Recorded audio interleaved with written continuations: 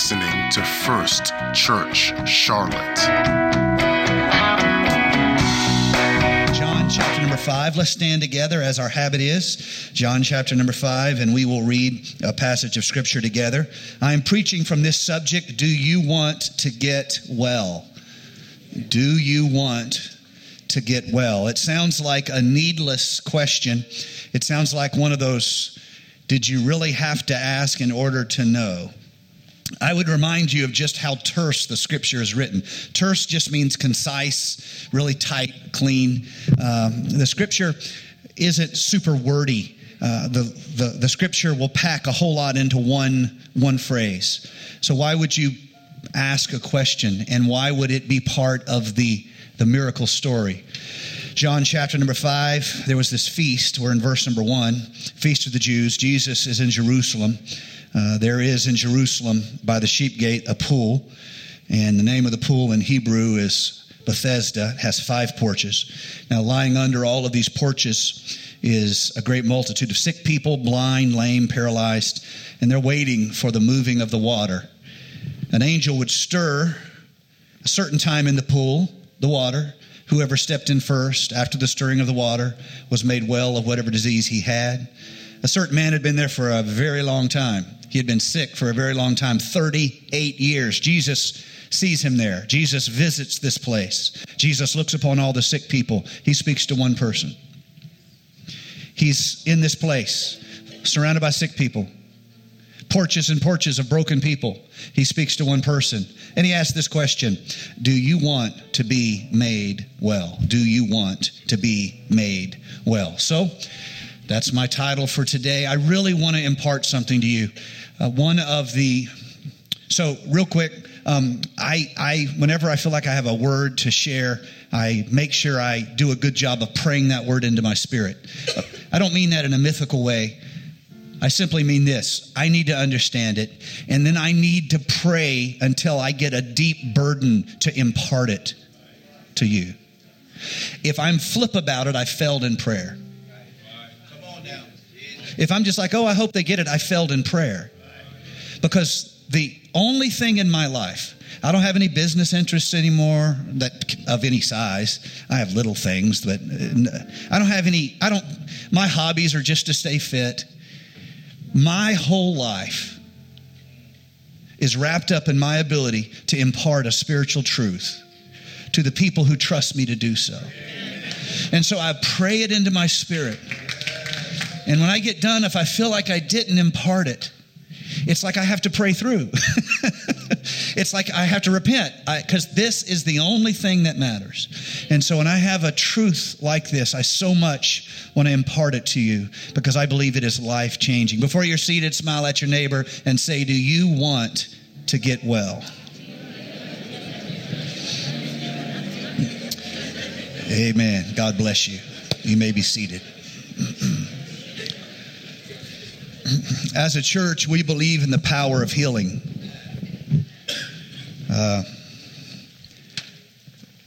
We celebrate healing at this church. We celebrate it. Healing is more than just give me what I want. Healing is more than that. Healing is very much how God manifests His dominion in this world.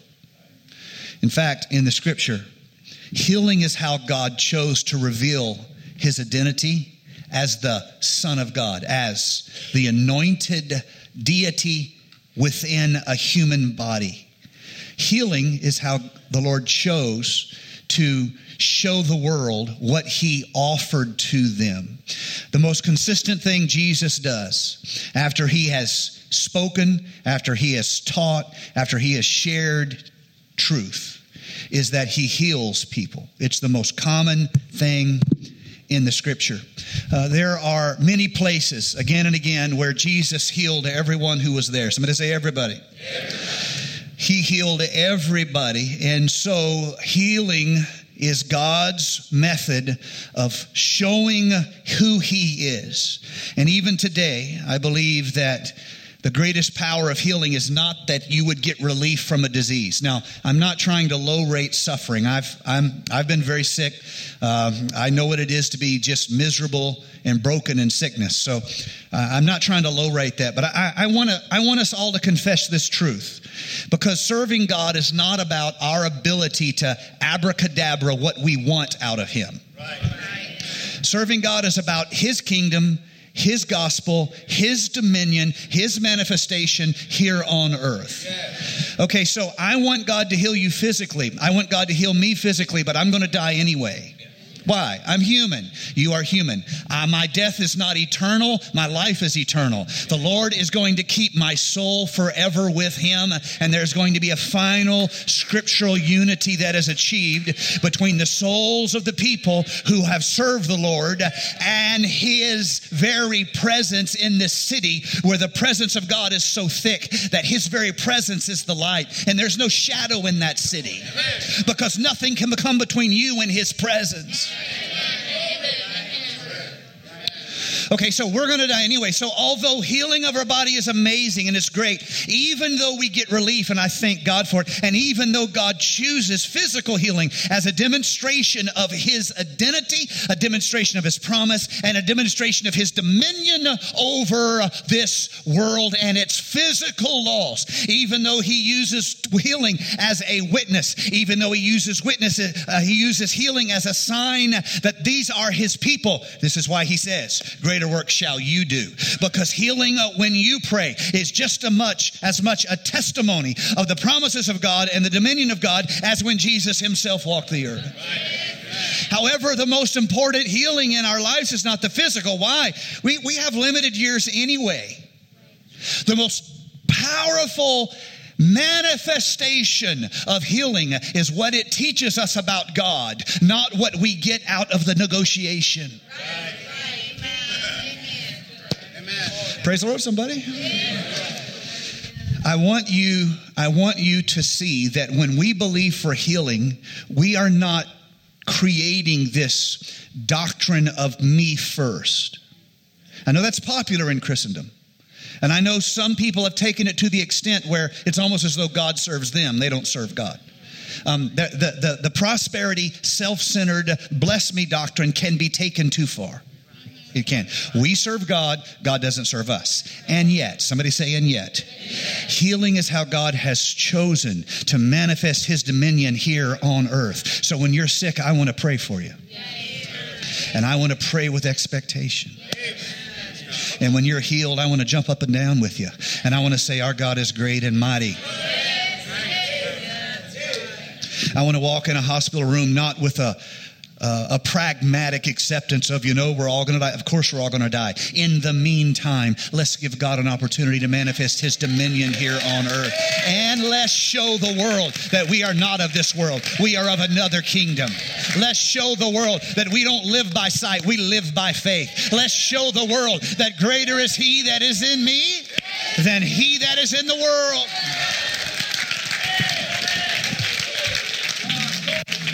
So I want you to see that healing is the testimony of God, not simply the relief of flesh. And the reason why we as a church pray and believe is for the testimony of God. I crave the testimony of God in my life. Why would God choose healing as a manifestation of who He is and what He's going to do?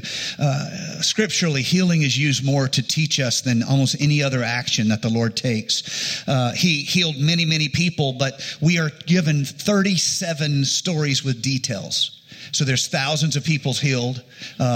John, at the end of his gospel, says if everything Jesus did was written down, the world could not contain the books that were filled with the books of what Christ had done.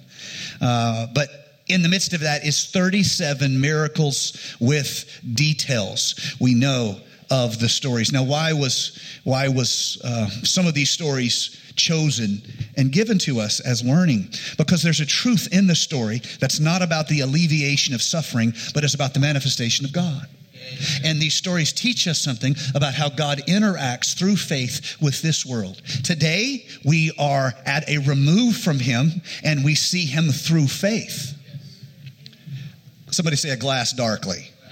That makes you sound really poetic when you say that. A darkening sky, a glass darkly. But a day will come when there is no faith filter. We are face to face with him. But when that day comes, there will be no need for healing because we will be as he is. And so the opportunity for the manifestation of God will be gone to the world that is our mission. We will have no need of the manifestation of God because we'll be face to face. But the world that represents the mission and the heart of God has an opportunity to see the love of God through his works among his people. And so we believe for divine healing. More, we believe for spiritual healing. Spiritual healing is much more important than physical healing because spiritual healing is the manner in which the original sickness of our soul is brought to spiritual wholeness. What is the original sickness of our soul? It is rebellion against God. The original sickness of our soul is the sin whereby we chose through Adam and Eve to live of our own sense of rightness, not God's sense, to live in our own knowledge of good and evil, not submission to God's knowledge of good and evil. And we traded the presence of God, we traded that for a law whose only job was to convince us we in fact were sinners. Because what we do, since we've been given the tree of the knowledge of good and evil, and since we can rationalize our own good and evil, rather than seeing we're sinners, we explain why we aren't, and we justify our sins. Yep. And so you need law to point out to you, honey, on your best day, you are not good. Now tap your neighbor and say, that part's for you. On your best day, you aren't good. That's what the law is supposed to teach you. Set a rule for yourself. See how it goes. Better yet, cut out sugar. Half of us will look down our nose at someone addicted to drugs, and we can't give up sweetener in our coffee. The next time you get judgmental at some alcoholic, honey, give up sugar for a week. We'll see how you do. You'll be justifying it. Well, now sugar's the fruit of the land. And so, yeah, so is the poppy plant. We get in the business of justifying ourselves. And the law comes along and says, honey, your justifications are pitiful.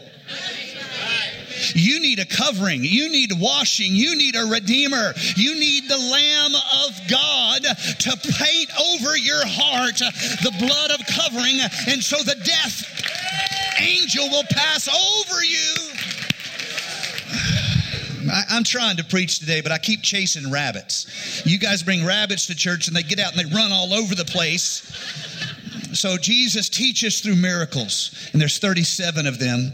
Sometimes Jesus refused to perform miracles, most notably at the end where he's called before King Herod. King Herod wants a sign. Jesus won't even speak to him. You can read the story yourself, Luke 23. Jesus won't even speak to him. Another place, Jesus goes to his hometown, and they will only see him. They will only see him as the son of Mary, the brother of the other children of Joseph and Mary. They will not see him as God. And when you refuse God an opportunity to manifest himself as God, you receive no works of God. You see, because the goodness of God, that is the blessing upon us, is the manifestation of who he is. And when we are made whole, when we are brought into spiritual wholeness, it is not simply the alleviation of our needs and wants. It is the manifestation of who he is and what he wants to do. So I have this good report for all of you. God wants to heal you. God wants to heal you. He wants to heal you spiritually. He wants to heal you emotionally. He wants to heal you in your spirit. And he wants to heal you in your body. And he does not want to do it just because woe is you. He wants to do it because of who he is. And so I want to point out this to you. All of us are spiritually sick. We are all spiritually sick. We, all of us in our flesh. Now, those of you who have been born again, those of you who have given your life to the Lord Jesus Christ, you have been cleansed, and I am not trying to convince you you're still sick. I'm saying if it were not for God in your life, you would be broken. You would be broken, and there would be no way for you to fix yourself. You needed mercy placed in your life. Can I have a big amen? You needed grace placed in your life. And so what we see in this act of healing is a continual reminder of our need and his ability. This is why Jesus takes such a tone of healing in his ministry. I came not to call righteous people who think they have everything together. I came for the broken. I came for the lowly. I came for the sick people. They that be well have no need of a physician. So I'm not surprised that you don't like my ministry, Mr. Pharisee. You don't perceive your own sickness. And so I didn't come to you. I came to those who knew they were sick, and they called in desperation, and I heard their call. This is why the tone of healing is so consistent in the ministry of Jesus Christ. Come unto me, all ye who labor and are heavy laden, and I will give you rest. This theme is continually brought again. Without Christ in our life, we live with fractured souls. You were created to live a different kind of life than your flesh is living. You were created to walk with God. You were created to have fellowship with God. You are created to worship the one who breathed life into you and gave you the gift not just of life, but sovereignty. If you don't want to love him, you don't have to. That's God's gift of sovereignty to you. And yes, he endures rejection from those who won't, but it enables the opportunity of true love for those who will. And so here is the Lord creating us, and we choose against his way, and it fractures our soul. You are even so made to be a worshiper. You may not worship God. You may worship money. You may worship career. You may worship children. You may worship family. You may worship fun. But you're worshiping something. Worship is simply to impute high value to something. That's all it is. You can worship a sports team. If your greatest joy comes from your team winning, I hope you like a winning team. If your greatest joy comes from how much money, that's why when we arrive at what we think we want, it's always interesting to see just how lost people are when they get what they want. Because what they wanted wasn't what they really wanted. They thought it would do something it would not do. We live with a fractured soul, and our society shows the symptoms. I don't mean to be depressing. I want you to understand where we are. Our society lives with the symptoms of fractured souls every day. You know the reason why people will read negative news? Why is the news that is read always negative? Why is it always about crazy people doing crazy things? Why do you read the paper and you're like, is the world nuts? Why? Because that sells. The news it's a business, and they want to give you what sells. If you would read stories about kittens, puppies, fluffies, and the like, they would sell you that. But you're not willing to pay for that. But stories of human brokenness, you'll pay for that. Why? It's somehow reassuring to know you're not the only one. And on the flip side, we see in our society these great screams of pain. Like Paul said, the whole creation seems to groan. There's this yearning, these screams of pain, like the modern drug problem. So many people dying from opioids. Opioids are always a response to pain. That's what opioids do best. They take away pain. And so many people are dying from opioids right now that the life expectancy in America has actually gone down among certain groups. Because so many people are dying from opioids. And the vast majority of them are not the homeless people you see who's out begging for another fix. They are fairly functional. And every night, and it's killing them. It's killing cities. It's killing whole communities. It is a community-wide, social-wide cry of pain. We've had more entertainment than we've ever had. We have more of this world than we've ever had. We have more opportunities in many ways than we've ever had. And there's this great scream of the fractured soul. Is this all there is? And the flip side of pain is rage. And so another man gets himself an AR and goes into some bar and kills 47 people. Another guy goes to a school, and these are the communities that they are supposed to be a part of. And they feel the only way they can find some type of wholeness is to cause as much pain as they can. And this is the world we live in. We need a healer. Because the soul of our society, the soul of the heart is fractured down the middle. But Jesus speaks to a generation. Jesus speaks to a whole society. And he asks this question, do you want to be whole? Do you want to get well? So Jesus steps into this place. And he sees all of these sick people. And as I said earlier, all of us are spiritually sick. Sin makes us sick, and yet sin is what we think we want. I read a story this past week of radium that was discovered by Marie Curie and her husband Pierre at the Royal Academy of Sciences. They discovered radium, which is a radioactive element, and it was, of course, dangerous because it was radioactive, and they didn't know it was radioactive, and they didn't know that it would kill people, and so they just thought it was a cool element, and so they started putting it in chocolate as a way to sell more chocolate, and they would advertise that the chocolate had radium in it, and they gave it the name. A company named Burke and Braun made radium chocolate, and they gave it to everyone, and it killed people. They put it in water and marketed the water as Revigorator, as a way to let people know this is the good water. It's full of radium. They put it in toys. They put it in nightlights. They put it in toothpaste because there's no white teeth like teeth that glow in the dark. I love y'all too. They put it in cosmetics because that shine. They put it in heating pads and suppositories. They gave it to people to treat impotence. And of course, it caused cancer everywhere. Health spas marketed themselves as being radium centers. Centers, not sinners. Well, sinners too. And it's killing them. This is what sin does. This is what sin does to us. It kills our souls. So Jesus shows up at this porch, and I want to point out a couple things here really quick. None of the things in this story are an accident. All of them teach a lesson. And so this is the pool of Bethesda, and it is, first of all, there's no Bible, tell him I said hello.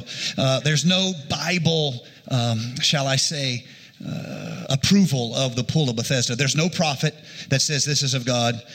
There's no promise that God says I will heal people there. It is pure superstition. Even the text we read in the King James Version, verse 4 is not in the older manuscripts. That one that says an angel would come and trouble the water, that was added. That was added several hundred years later. If you go to the older manuscripts, that passage is not in there. Verse number 4, I don't mean to mess you guys up here, but I think this is important for you to see how humanity, how superstition becomes part of the way people pursue God. And so verse number 4, an angel went down a certain time, stirred up the water. Whoever stepped in first, stirring of the water, they were healed. That's not in the old manuscripts. That was added. And if you read the other passages, other translations such as ESV, you'll read verse number 4, lay a multitude, or verse number 3, in these lay a multitude of invalids, blind, lame, paralyzed. They skip verse 4, they get to 5. One man were there for 38 years. When Jesus saw him lying there and knew he'd already been there for a long time, he said to him, do you want to be healed? People came to this pool of Bethesda because they believed something would happen there. Maybe the Lord honored their faith. It would totally be like the Lord to honor faith. I've seen the Lord heal people that they had nothing else in their life that was godly in any regard, but in that moment, God healed them. It could very well have been that the Lord honored their faith. But I want you to see there's no biblical authority. There's no biblical anointing upon this pool of Bethesda. It becomes a center of superstition, if I can get there. Jesus walks in, the one who can heal, but no one can see the healing he offers because they already have an answer. They just don't know how to make it work. And so here's this man. Jesus stops with one man. Do you want to get well? Do you want to get well? They're surrounded by sick people. So the first thing to realize is the superstitious setting is not an accident. It's a teaching moment. All the story of humanity is how we have superstitiously tried to get to God. And we've created religion after religion. We've tried to get to Him, and He finally came and walked among us, and He became the Word incarnate. And so I give to you Jesus, Savior of the world. Superstition's not going to get it done. You need to meet Jesus. And so He says to them, do you want to get well? The sick people are everywhere. This pull, literally, the word Bethesda, it is two words. We have shortened it in the style of Americans and made it Bethesda, like a city in Maryland. But it's two words. It's Beth-Hesda. Beth-Hesda. Beth is house of. Hesda can mean various things. It can be rightly translated in both Aramaic and Greek. It can be rightly translated as, so remember Beth is house of. It can be translated as house of mercy. It can be translated as house of grace. But there's this trick in the language of both Aramaic and Greek. The same word, Hesda, can also mean shame. It can also mean disgrace. So you could say it like this. Jesus came to the house of shame and the house of disgrace, and He said, do you want to get well? Do you want to get well? You see, church, in my own heart, I believe church should in some way reflect the mercy heart of God and the Father heart of God. It should reflect how it's sick people who feel comfortable in church. Now we can make church feel like a house of shame, or we can make church feel like a house of grace. Right. That's right. It's all in how you want to use the word, honey. That's right. I said it's all in how you want to use the word. Thank you. Somebody got it. You can make the house a house of grace, a house of mercy, or you can make the house a house of shame and a house of disgrace. It's all how you use the word. So I want to say to all of you lovely people, we knew you weren't perfect before you got here. But since you're here, Jesus changes everything.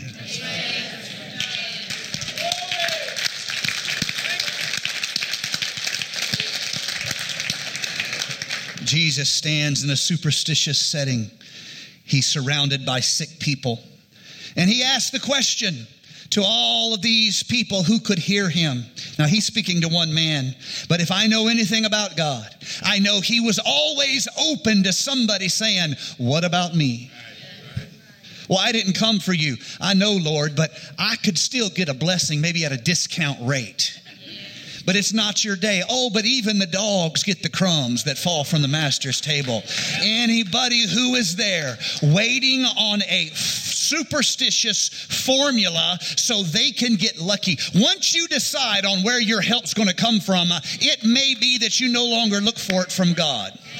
But when you come to the end of yourself and you say, if God doesn't help me, I'm not going to be helped. If God doesn't save me, I'm not going to be saved. Once you are ready, once your heart is open, all of a sudden the Lord stops by and says, do you want to get well? Notice this man doesn't have an answer. This is such a first principles kind of question. This is such a fundamental, what do you mean, do I want to get well? The man doesn't even give an answer. There's a really simple answer. It goes like this. Yeah. Please. As soon as possible. The man doesn't know what to say. Jesus says, do you want to get well? The man doesn't have his faith organized, but he has his excuses organized. I think you're going to be the only one to get that too, honey. He doesn't have his faith. Let me tell you something. Get your faith organized. God can, God will. I'm getting my faith organized. God said it. That settles it. I believe it. He didn't bring me this far to leave me. My faith is organized. He's a friend that sticketh closer than a brother. He's an on-time God. Yes, He is. He may not come when I want Him, but He'll be there right on time. He's an on-time God. doing? I'm organizing my faith. I don't know when, I don't know how, but God. All you have to do when God says, do you want to get well, is say, yepster. I'm your huckleberry. That's a 90s joke. But he does have his excuses organized. He doesn't have any answer to give to Jesus, but he says, well, I don't have anybody. Okay, that's very real. Lots of people don't have the support they need. In fact, most of the sick people in the world didn't have the support they needed. Most of the hurt people in the world didn't have the support that they needed. But you have a healer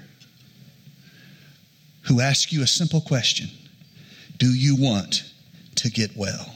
And so, here we see the reality. I'm almost done, musicians, you can come. You see the reality of someone who comes to a realization that God is not simply adopting their narrative. We all tell ourselves stories. We all defend ourselves with stories. We create narratives for ourselves. The Lord rejects the narrative and asks him a fundamental question. Do you want to get well? You see, all of us are the product of the things we've survived. And what you survive has become your identity. You are what you've survived. There's a problem. Some of the things you've survived hurt you so much and marred you so much and marked you so much that you can't become who you need to be in God because you're too busy being who you became through struggle, loss, and pain. And your past has too much of a vote on your present. And so the Lord asks you, would you like to get well? Would you like to be remade? Would you like to move on? After 38 years, what you have survived is who you are.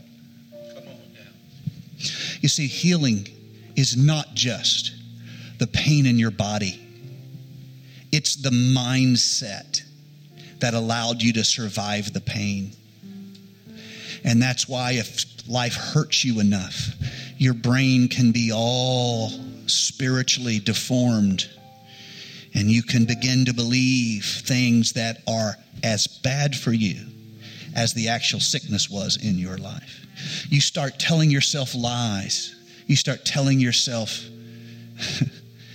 cliches that make the pain easier to manage but destroy your faith. And so what you survived becomes an acid drip of negativity in your heart. I have a question for you. Do you want to get well? You don't have to overthink it. You just have to say, yes, Lord. And the Lord's going to speak to you. He's going to speak to a generation. He's going to speak to a people. He is going to speak to the whole of the story of redemption. And he's going to say, take up your bed and walk. Gather your things. I want to tell you today, God is your healer. And no matter what you've survived, there isn't just survival grace. There's victory grace.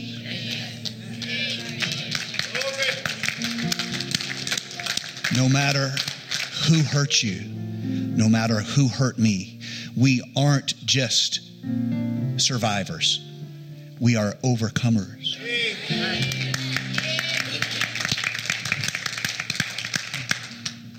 And I want spiritual healing to begin to get past your barrier of excuses and get down to where you're living, where you no longer speak survival to yourself. You speak faith to yourself.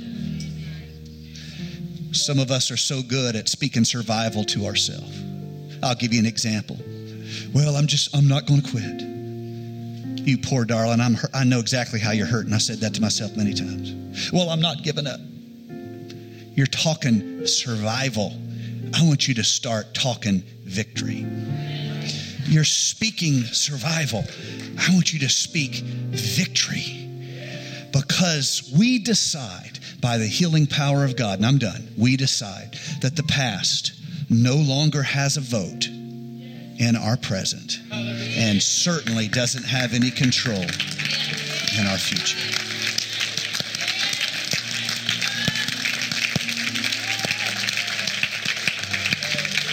Let's all stand across the house. I've been preaching to some people here today, and I'm making an appeal to you in the Spirit. You need to let God work in your heart and soul. You need to let God heal some things you've survived. And I believe that can happen here right now. Lord Jesus, you see every heart that's here today. You see the people who have, some of them have been marked in various ways by life, and they need a healing in their spirit that is not just the relief of suffering, but it is the manifestation of your name and your power among your people. Let it happen here at First Church, oh God. Let us be restored. Let us be healed by your power. Let us become living evangels of your strength, ambassadors of your kingdom. In Jesus' name we pray. In Jesus' name we pray. I want to invite you to step out of the chair you're in right now. I'd like to invite all who will to come down to this front. We're going to spend one of the greatest ways, I believe, you can open your heart to miraculous intervention is when you use that to glorify God in your world. I believe one of the most powerful things you can do is let what God has done for you become a testimony for who He is and how you've been changed. And so I want us today, I want you to think of I know this doesn't apply to all of us. That's okay. That's very typical in any given Sunday. It doesn't apply to everybody.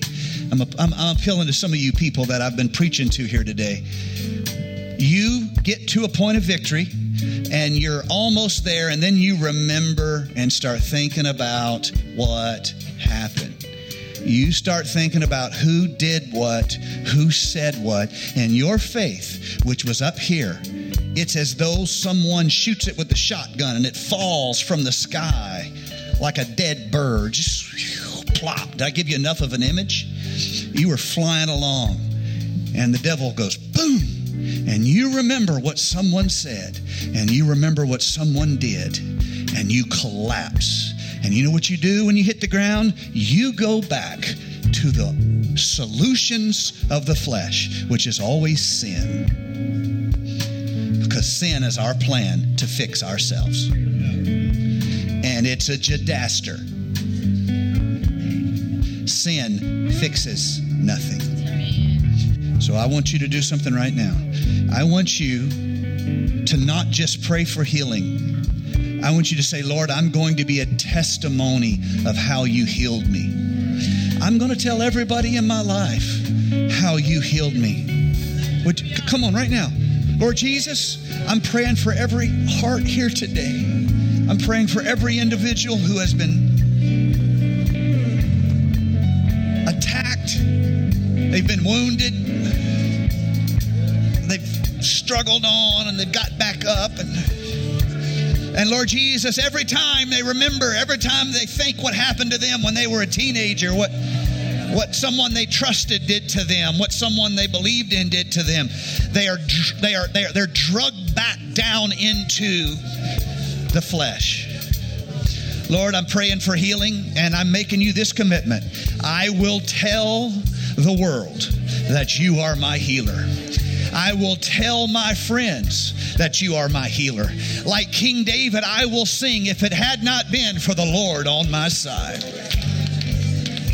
Like all of the house of Israel that sang praises before you, we will say, if it had not been for the Lord on our side, if it hadn't been for grace, if it hadn't been for mercy, if it hadn't been for the work of God, I would be without hope. I would be without strength. But because you loved me, because you poured your heart into me, I am not just healed, but I am a living evangel of how my God is a healer.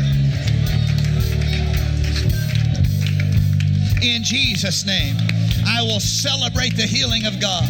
I will celebrate the healing of God. I will celebrate the healing of God. I will testify of the healing of God. I will sing of the healing of God. Praise God, praise God, praise God, praise God, praise God, praise God, praise God. Praise God, praise God, praise God. Praise God, praise God. Thank you for listening to First Church Charlotte. If you're in the Charlotte, North Carolina area, worship with us at 4929 North Sharon Amity Road. For information about service times, church ministries, and so much more, visit us online at firstchurchclt.com. If you would like to support our efforts, text GIVE to 704-445-5353. We pray God's richest blessings to you. Come worship with us.